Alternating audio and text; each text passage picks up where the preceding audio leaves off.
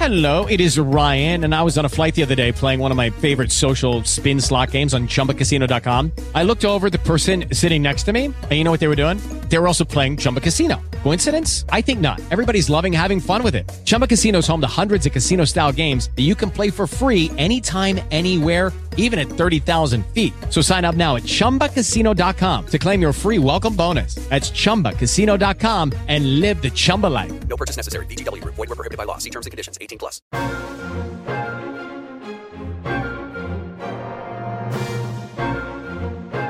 Welcome to the Virtualization and Cloud Security video podcast, episode number 5, 6, 7, something like that, and episode number 150-something for the generic video Virtualization Security Roundtable podcast. We've moved to a video format. I'd like to welcome Mike Foley from VMware Technical Marketing, where he's in charge of vSphere Security, which is so much fun. Oh, yeah. And Tom Howard's a fellow analyst at the virtualization practice who does more network virtualization and storage virtualization and things like that, who played a lawyer in a previous life. You could say that. I couldn't possibly comment. Anyways, today I want to talk about something different. Actually, it comes from a Twitter conversation. I'll probably be writing about this in the future as well, and that is that how do you scale up security to meet current requirements? Let me give you a little baseline what I'm talking about. When I was doing physical security, I may have had 1,000 physical machines. I had all my tools in line to harden those machines, to harden the network, and so forth. And then I introduced virtualization. Now those physical machines went down to hundreds, not thousands. But I added in this virtual machine layer that added thousands of virtual machines, let's say 3, 4, 5, even 10,000. And now we're adding in another substrate called containers. And containers are going to be contain microservices, and they're going to be in the scales of 10s to 20s to 50s to hundreds of thousands of containers. So the whole question becomes, how do you handle that level of scale in a security world that's really wrapped around compliance instead of actually securing the infrastructure? That's what I want to talk about. In blank spares.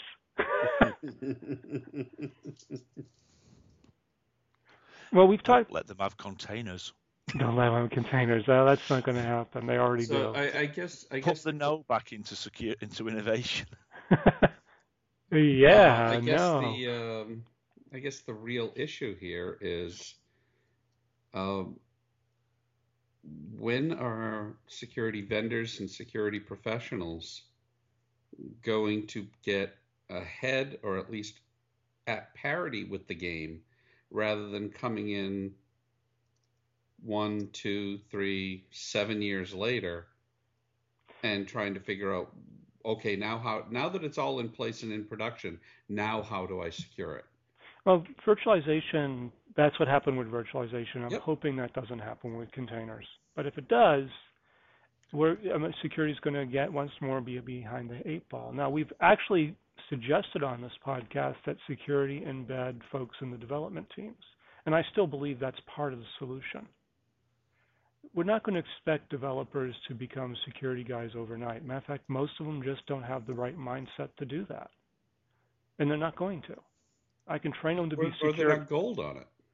It's right. It's right. Their monetary compensation has nothing to do with being secure. It has everything to do with producing product faster. Mm-hmm.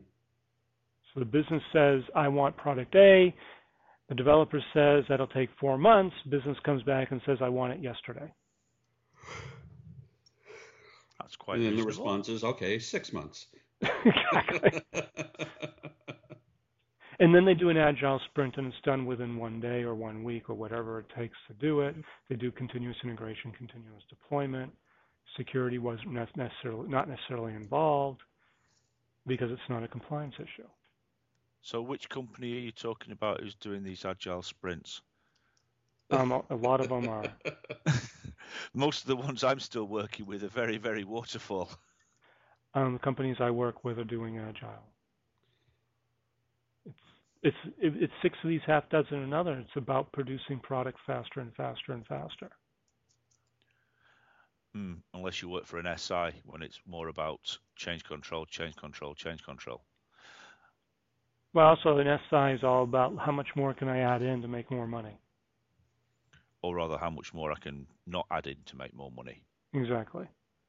But let's think about this way. If I have 10,000 containers with 10,000 different versions of OpenSSL, for example, embedded in those containers, how are you going to manage that?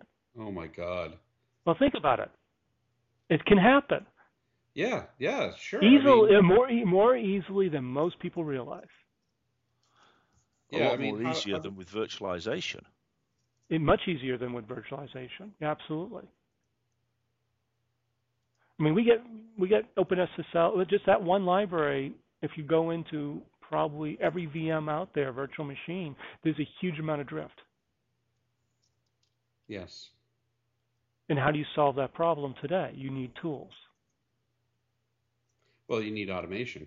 You need tools that do automation, that know to look for OpenSSL. Now, a bunch of companies have solved that. They actually look at the CVEs, and because they're looking at the CVEs, they can actually scan the machines for vulnerabilities, and they actually do intrusive scanning to look at library versions and say, hey, you got the wrong version of OpenSSL. I can trigger you on that. But those tools have not grown to be for containers yet. There is one company called Twistlock worth looking at that does for containers. Yeah, I think you're talking about a very rapidly growing market, not to provide containers, but to provide the services to manage the containers and secure the containers. Exactly. And I think that is going to be, within the next year, a huge market, bigger than what it is right now. Oh, I would agree. And there's a lot of companies on the ground floor of this. And there's a lot like Qualys is starting to look at containers, doing their scans against containers as well. But if you have that much drift on OpenSSL, I mean, it's a nightmare. Yeah. And there's no way a human can do it within 10 years. And you're only talking one library there. Right. A crucial one, but yes. You know, if I have a glibc or a libc or a C++ or a Java problem, the drift is probably going to be even more. Even though the whole thing about continuous integration, continuous deployment is basically to say, hey, take the container, drop it, and replace it with a new one. That's the ideal way, and that new one has all the right levels of everything. But the ideal is not being seen today. We're talking about containers that have full operating systems in them. Oh. Why? Because they don't understand what a container is. Exactly. Right. You know, I don't want that. I want my virtual machine to have a full operating system. I want the container to contain just the bits I need to make that microservice run. Right. And that's usually just libraries. It's analogous to when application virtualization came out in the Windows world. People put every single thing in their dog into the application virtualization bubble because they didn't understand what to do. And eventually they understood that they don't need to have .NET in their application virtualization bubble because it's already on the underlying host. Exactly. Right. Unless you need a specific version of it. That's not unless you need a specific version. And if you need a specific version, your code's probably broken anyways and has a serious number of security vulnerabilities. Unless it's above a newer version than what's actually installed in your corporate environment, which is usually the case, to be honest. Actually, usually it's an older version, like to support IE6. Yeah. Don't swear at me. Nightmares. But those are, I mean, when you start talking about containers, it's really application virtualization done differently. But hey, everything's okay now because we've got Edge. Edge? Microsoft's new browser in Windows 10. Edge. I'm sorry, I haven't even seen it yet. It's so far on the edge, nothing really works with it yet. Something optimal for being containerized. But when we start talking about the scale of security, and this goes for anything, we need the tools built into not production. They should be there, but that's not where Right. it starts. It really starts with, I mean, my whole thing is I work with customers today that deal with, how do they get developers to develop securely and so forth. And there's always this big argument about, what access levels they should have. And to me, if I'm developing something for production, I measure 12 inches to the foot, which means that a developer has exactly the access they would get in production, which is not really a whole lot of access at all. Once they deploy their container or their virtual machine as if it was production, development understands the constraints they're now under. Just because you need root access, you can request root access, doesn't mean you should have it, for example. Yeah. Yeah. I mean, I run into situations where customers are using tools that were not designed in the way that they're using them, but well, that's the way we do it now. They're giving their developers console access to a virtual machine that could just as easily be RDP'd into, and then turning around and saying, well, it doesn't work like RDP. No kidding. No way. Oh, yeah. And there's a No. limited number of console accesses you can give anyways, so why bother? Why would you even give anybody console access to anything? But people Exactly. think they need it to mount CD-ROMs and other things and install software, and it's like, no, I can do that using a whole bunch of other tools, and no, you don't need it. Yeah. So my question was, why are we trying to solve the customer's perceived issue, and why not turn around and suggest an alternative method? And that kind of blows into this whole thing around containers. Is my fear is that, and you touched on it with this package everything we possibly could need into the container, is we can present all these really cool concepts and tools and everything else, but if your mentality is everything is a hammer, when you need a screwdriver, it doesn't work. Yeah. Right? I can't help you secure your environment if you're bundling in every library and then saying, okay, we can't touch this ever, ever, ever again, because the world changes around you. Well, that's okay, just so wrong now too. I've got to completely rip apart the container just to update a single library. Well, that's where I think some of the tools that, if you look at like continuous integration, continuous deployment. I mean, I wrote about this actually in the last white paper we just put out. I was writing about security and scale testing using Breaking Point VE from Exia, but I was talking about scale and security testing and how you pull that into a continuous integration, continuous deployment environment. And what it really boils down to is that you have code, you have infrastructure as code, in other words, the inventory and bits to create the container, but you really need a security as code that does more than just, hey, let's update the infrastructure to have the latest version of OpenSSL and this bit of hardening and this bit of configuration. The security as code needs to actually do more than that. It needs to, as you go through your life cycle of develop, test, QA, production, and test and QA tend to get merged together in these environments. Your Jenkins, Vagrant, whatever server you're Ansible, whatever server you're using, even a Puppet one, for example, you need to be able to have security as code that as part of deployment gets run to verify the simplest of things. Let's say cross-site scripting, start somewhere. Well, the thing is, you only have all you've been talking about at the minute is a tenth of the environment, an enterprise environment. We still, it's all right saying yes, we can do this with Puppet, Chef, Ansible, but you're talking the Linux world, open source. You can do this actually with Windows as well. Jenkins and everything else still works on Windows.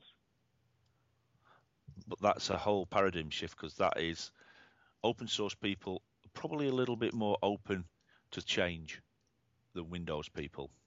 I would agree, but they still don't have secure coders, and because they don't have secure coders, security still needs to move up and step up by providing the tools and the integrations at those levels. And not only the tools and integrations, but the thought process. Thought leadership.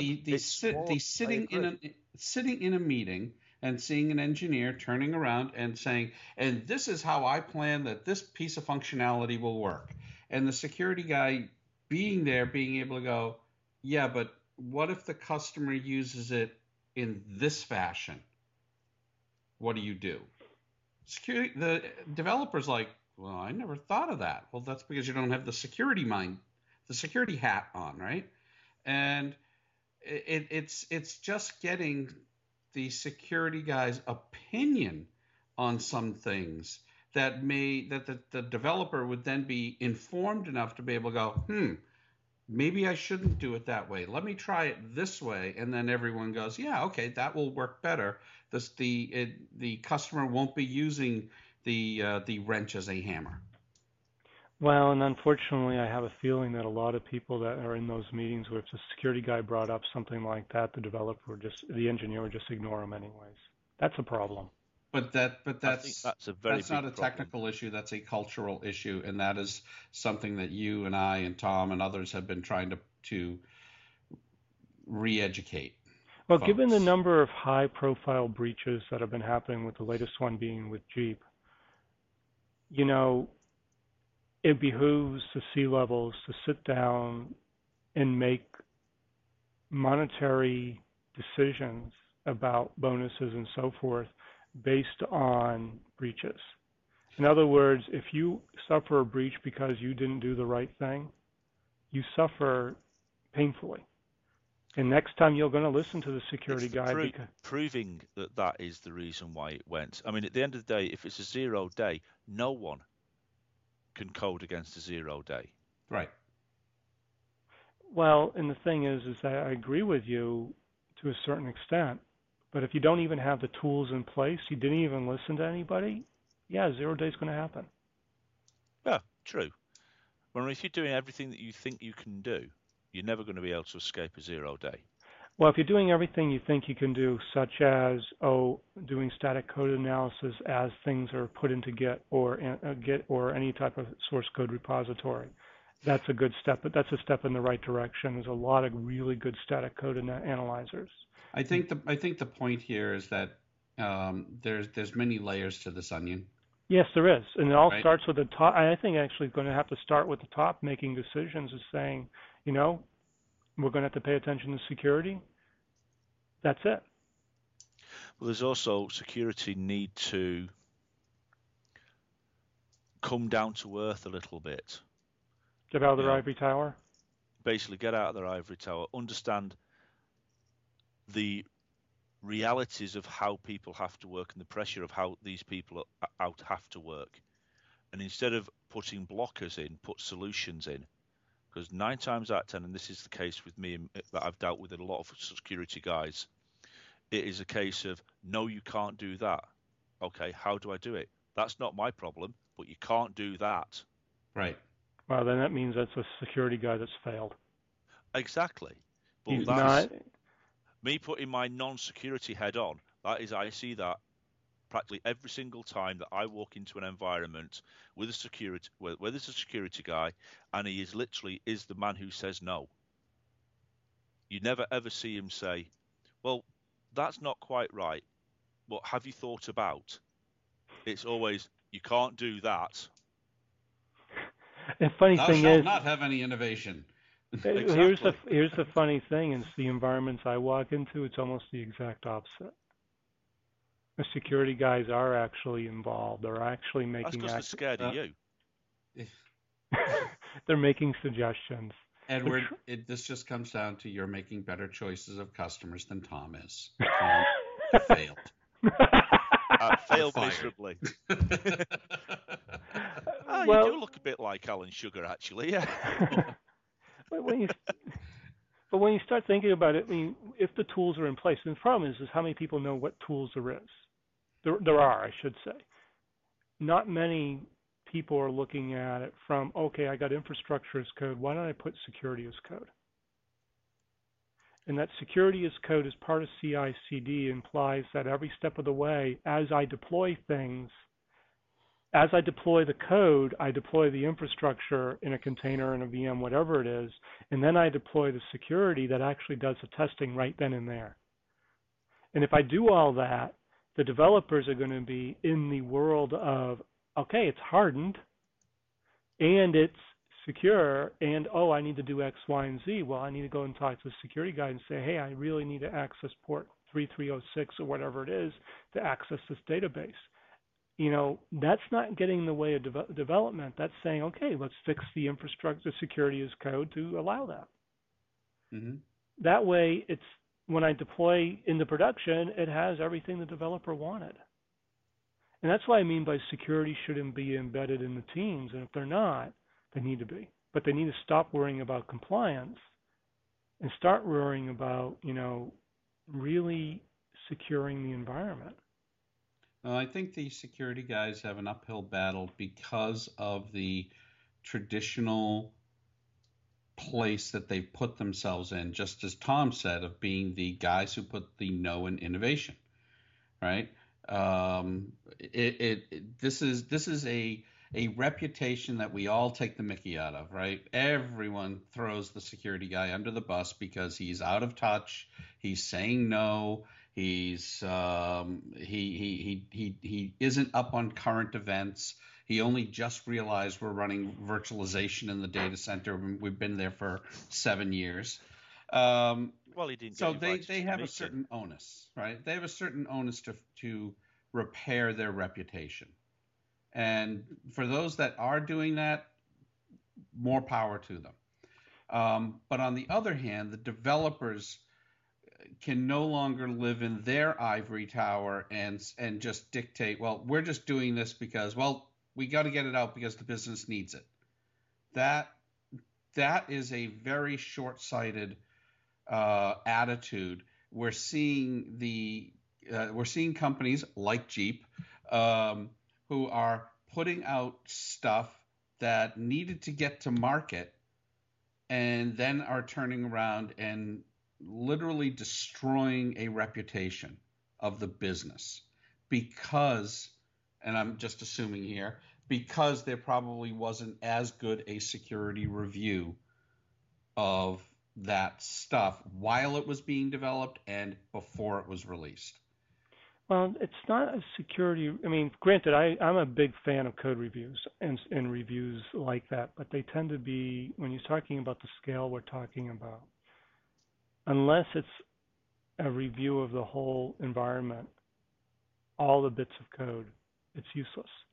Well, when I mean review, I mean, you know, hiring pen testers. It's not just reviewing of the code. Oh no, I agree with you. Reviewing of the practices. It's pen testing. It's did the security guy bring up any issues during the development? Oh no, we didn't invite him. Oh really?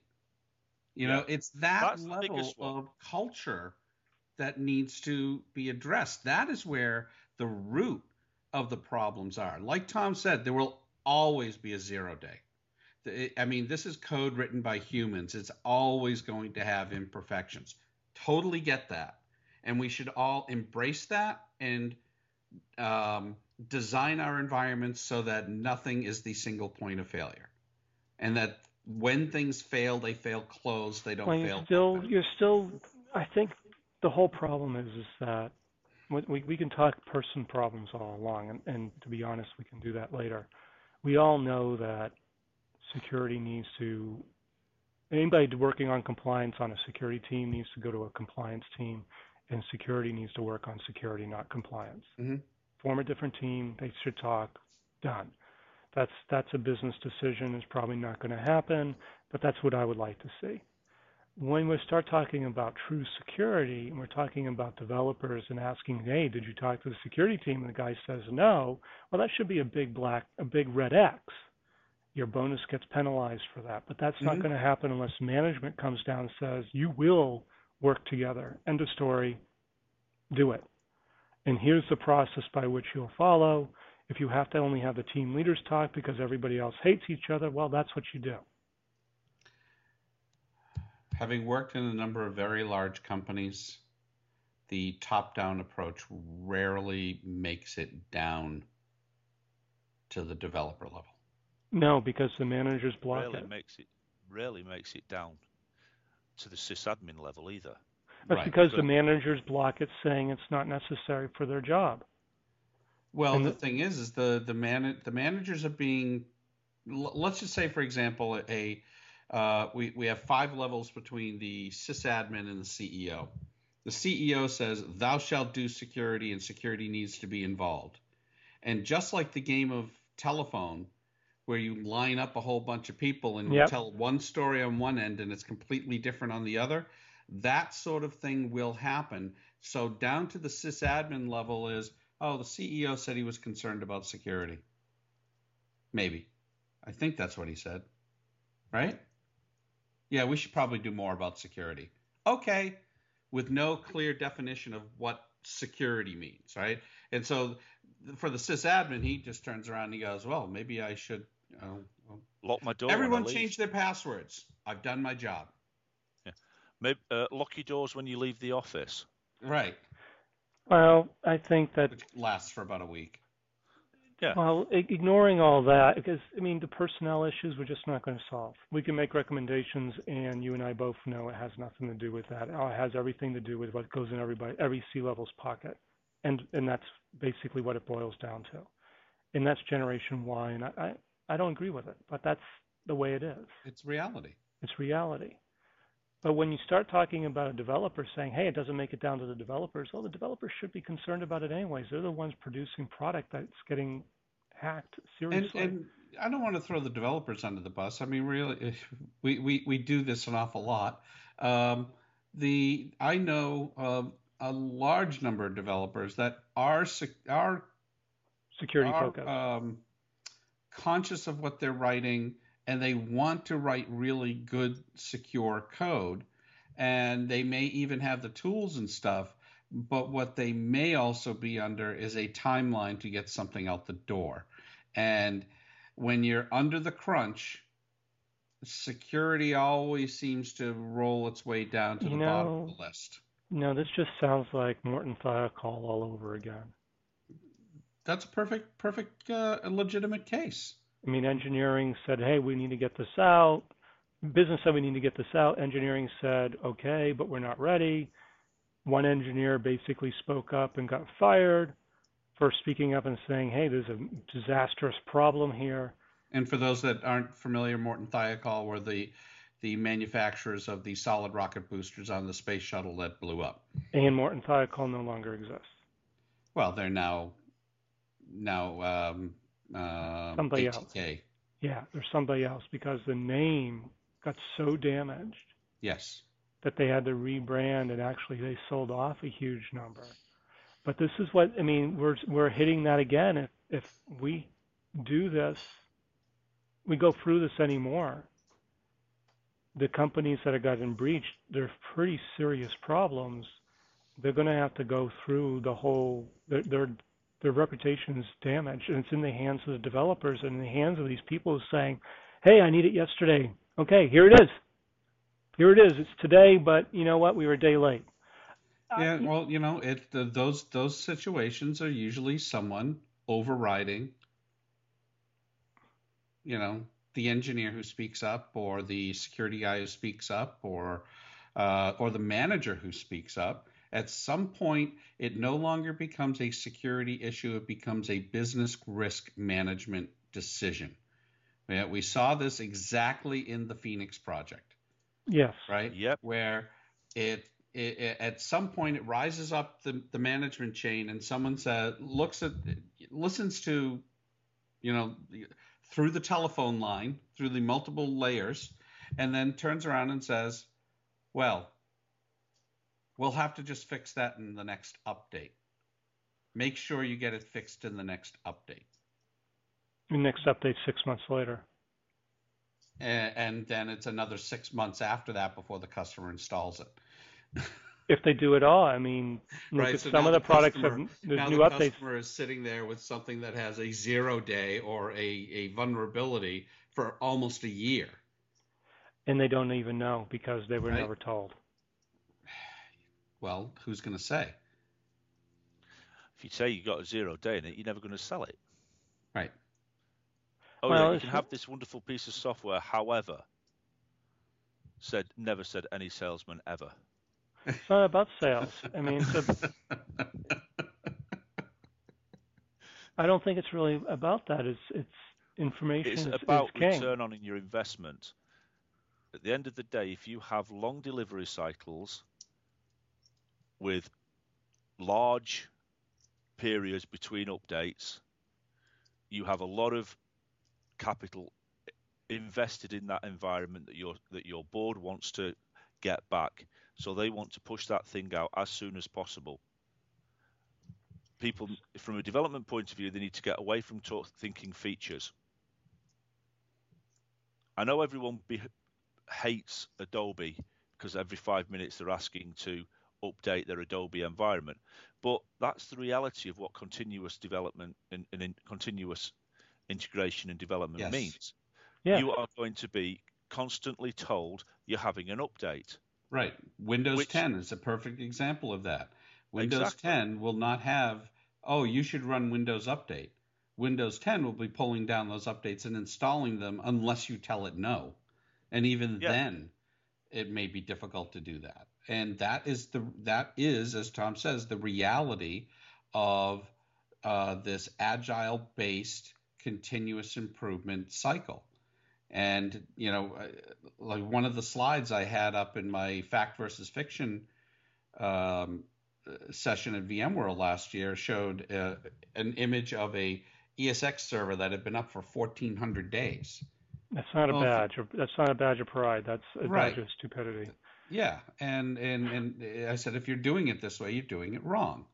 If your environment is so screwed up that every single security update has to be a major all hands on deck thing, I can't help you. Well, and this And that is goes why back you need. again to people. And this, well, it actually goes back to tools, I think, because No, first, it goes to people, because 9 times out of 10, when I talk to customers, it's almost always a people and process issue rather than a technical issue. We're not going to install that until we've run it through our test environment because we don't want it to break production.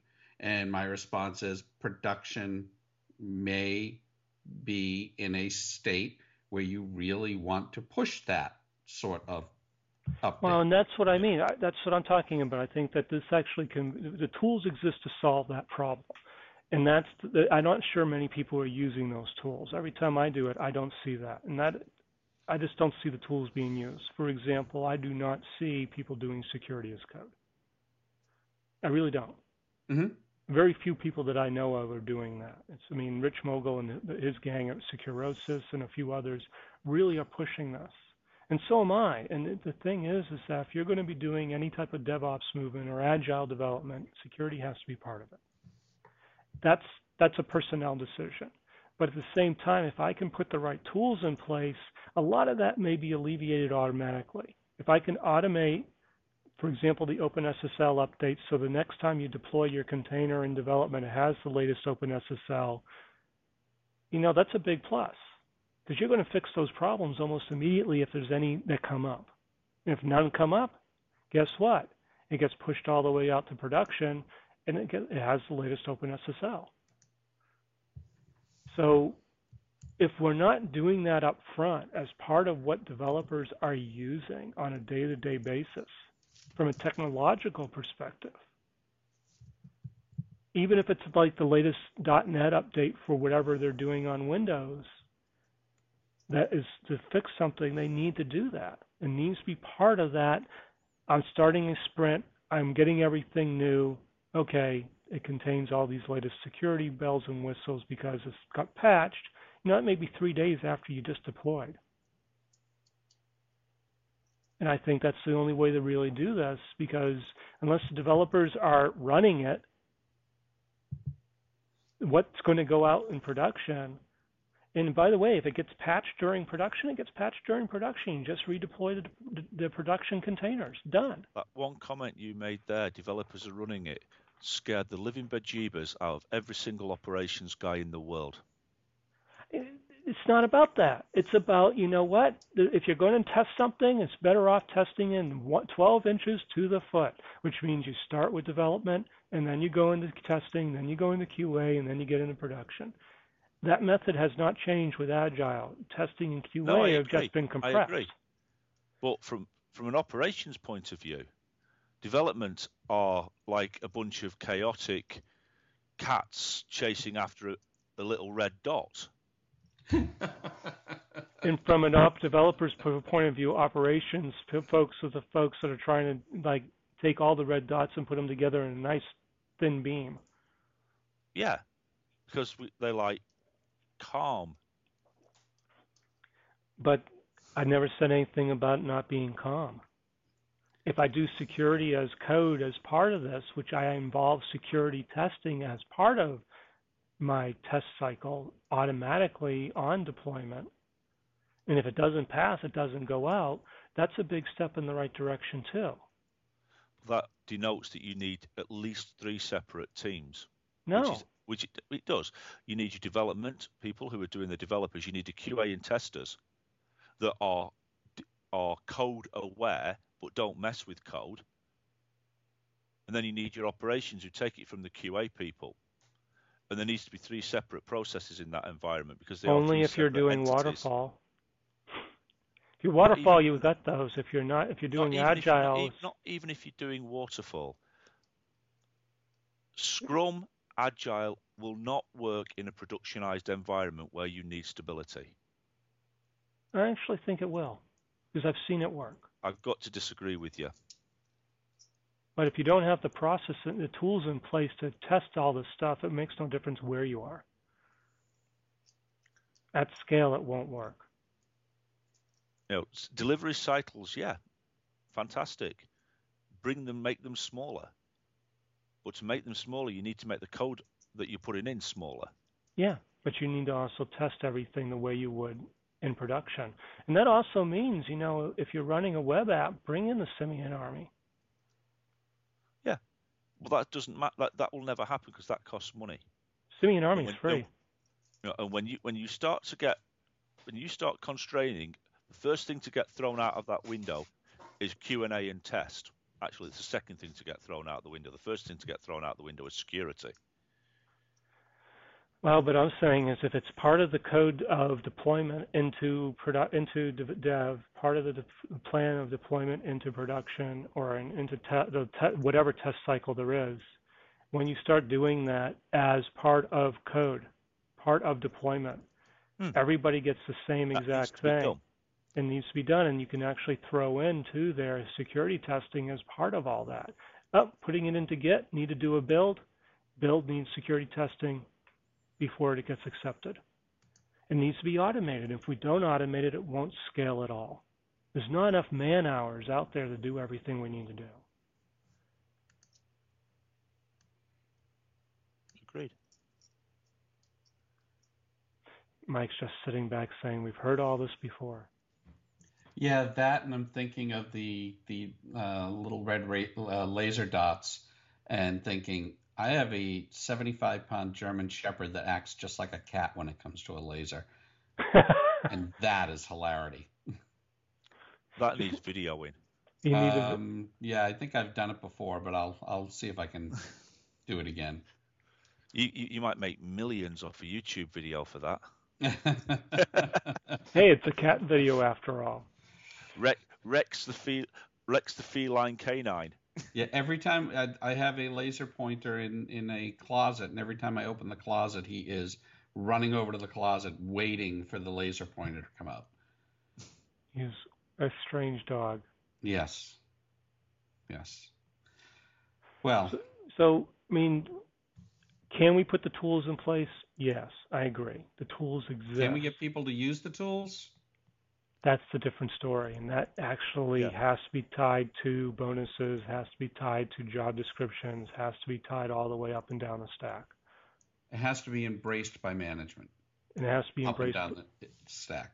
Embraced by management at all levels. It's not about everybody's saying, well, you got to understand how much pressure the developers are under. It's like, okay, that's great. We all understand that, but you need to understand how much pressure the security folks are under too. You know what? That whole understanding,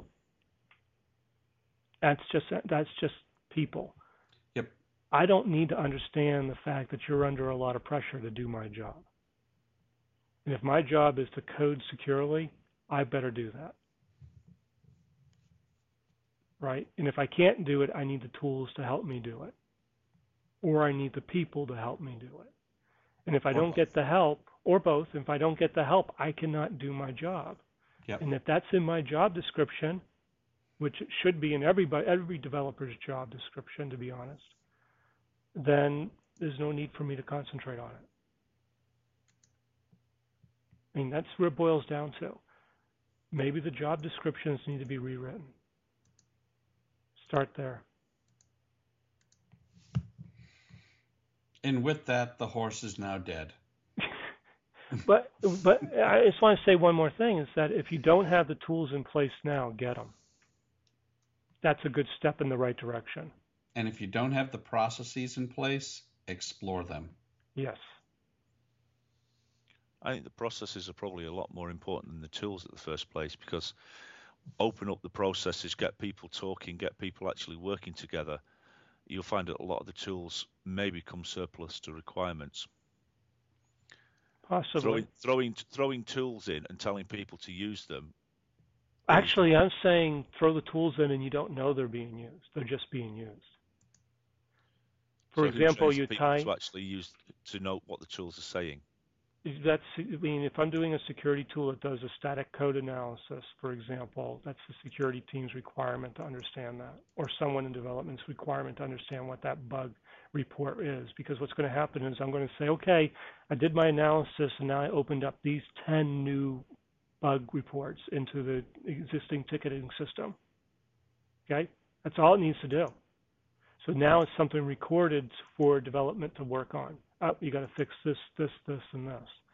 It still gets put in the repository, but you now have recorded that, and you can, if it's egregious enough, you can say, I'm sorry, that was rejected. You can't put that code in because you need to absolutely fix this problem. That's a Sev 1 type of thing, and it was rejected. You get doing. That's a tool issue. I need help for that. They go off and get help. But unless the tool's doing that, because I can't scale up to 100,000 developers. That's the problem. It's a scale issue. If I have 1 million lines of code, no one's going to go through 1 million lines of code by hand. Okay? Just not going to happen. It may have happened previously. We just don't have the time to do it.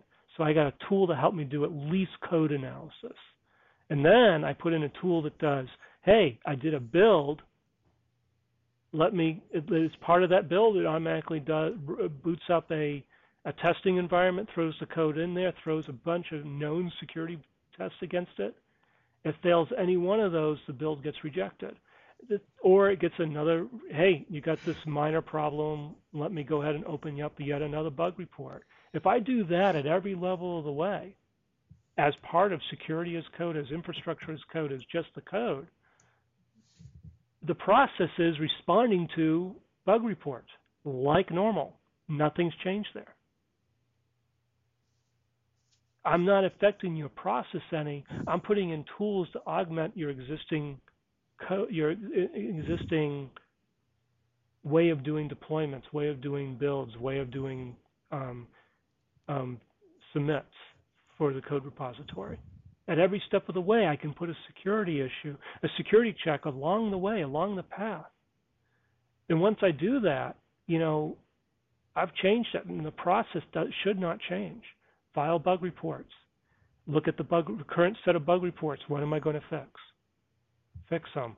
Go to the next set, and so forth. Just reminds me of that developer's job. One little bug fixed, 20 more bugs to go. Or 24 new bugs to go. 24 new bugs to go, yeah. But, we know what the main deadly sins of software programming are today. Those are well documented, actually.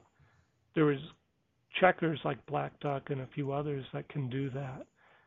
But if you don't tie in the tools, I'm a big fan of incremental changes. I'm a big fan of, hey, keep your process the same. Let's make the tools fit the process.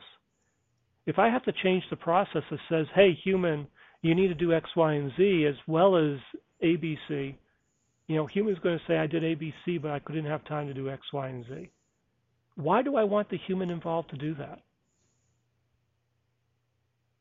When I don't have to have them involved, I can just do it automatically.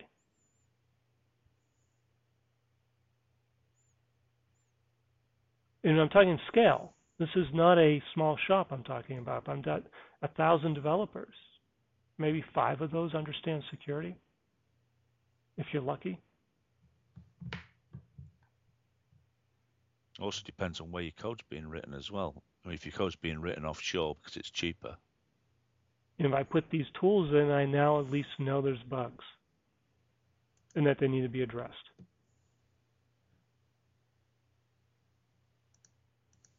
And for containers, that may be the best way to do it.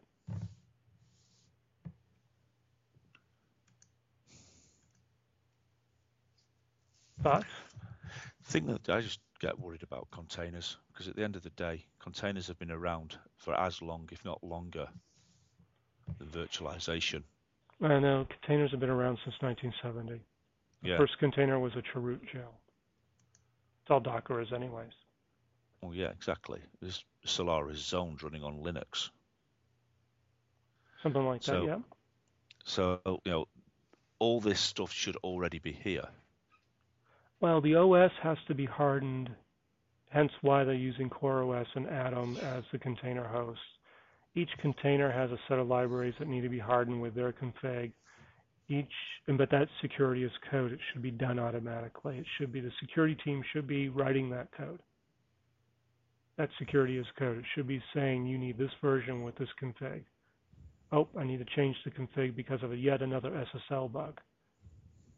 It should just happen.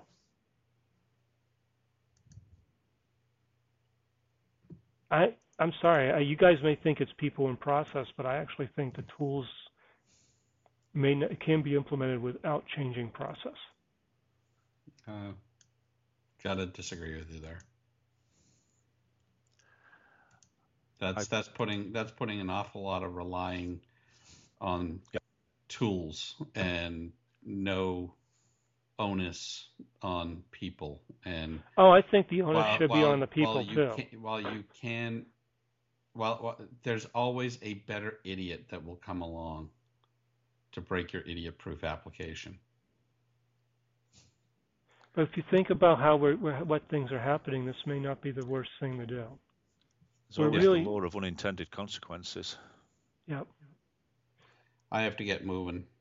Well, anyways, guys, thank you for joining me on the Virtualization and Cloud Security podcast. Check out Ixia's, and actually we'll see everybody at VMworld, so everybody check out the new deliveries at Mike's talks at VMworld should be great. We'll talk more about that in future podcasts. Thank you for joining me. Thank you very much. Thanks.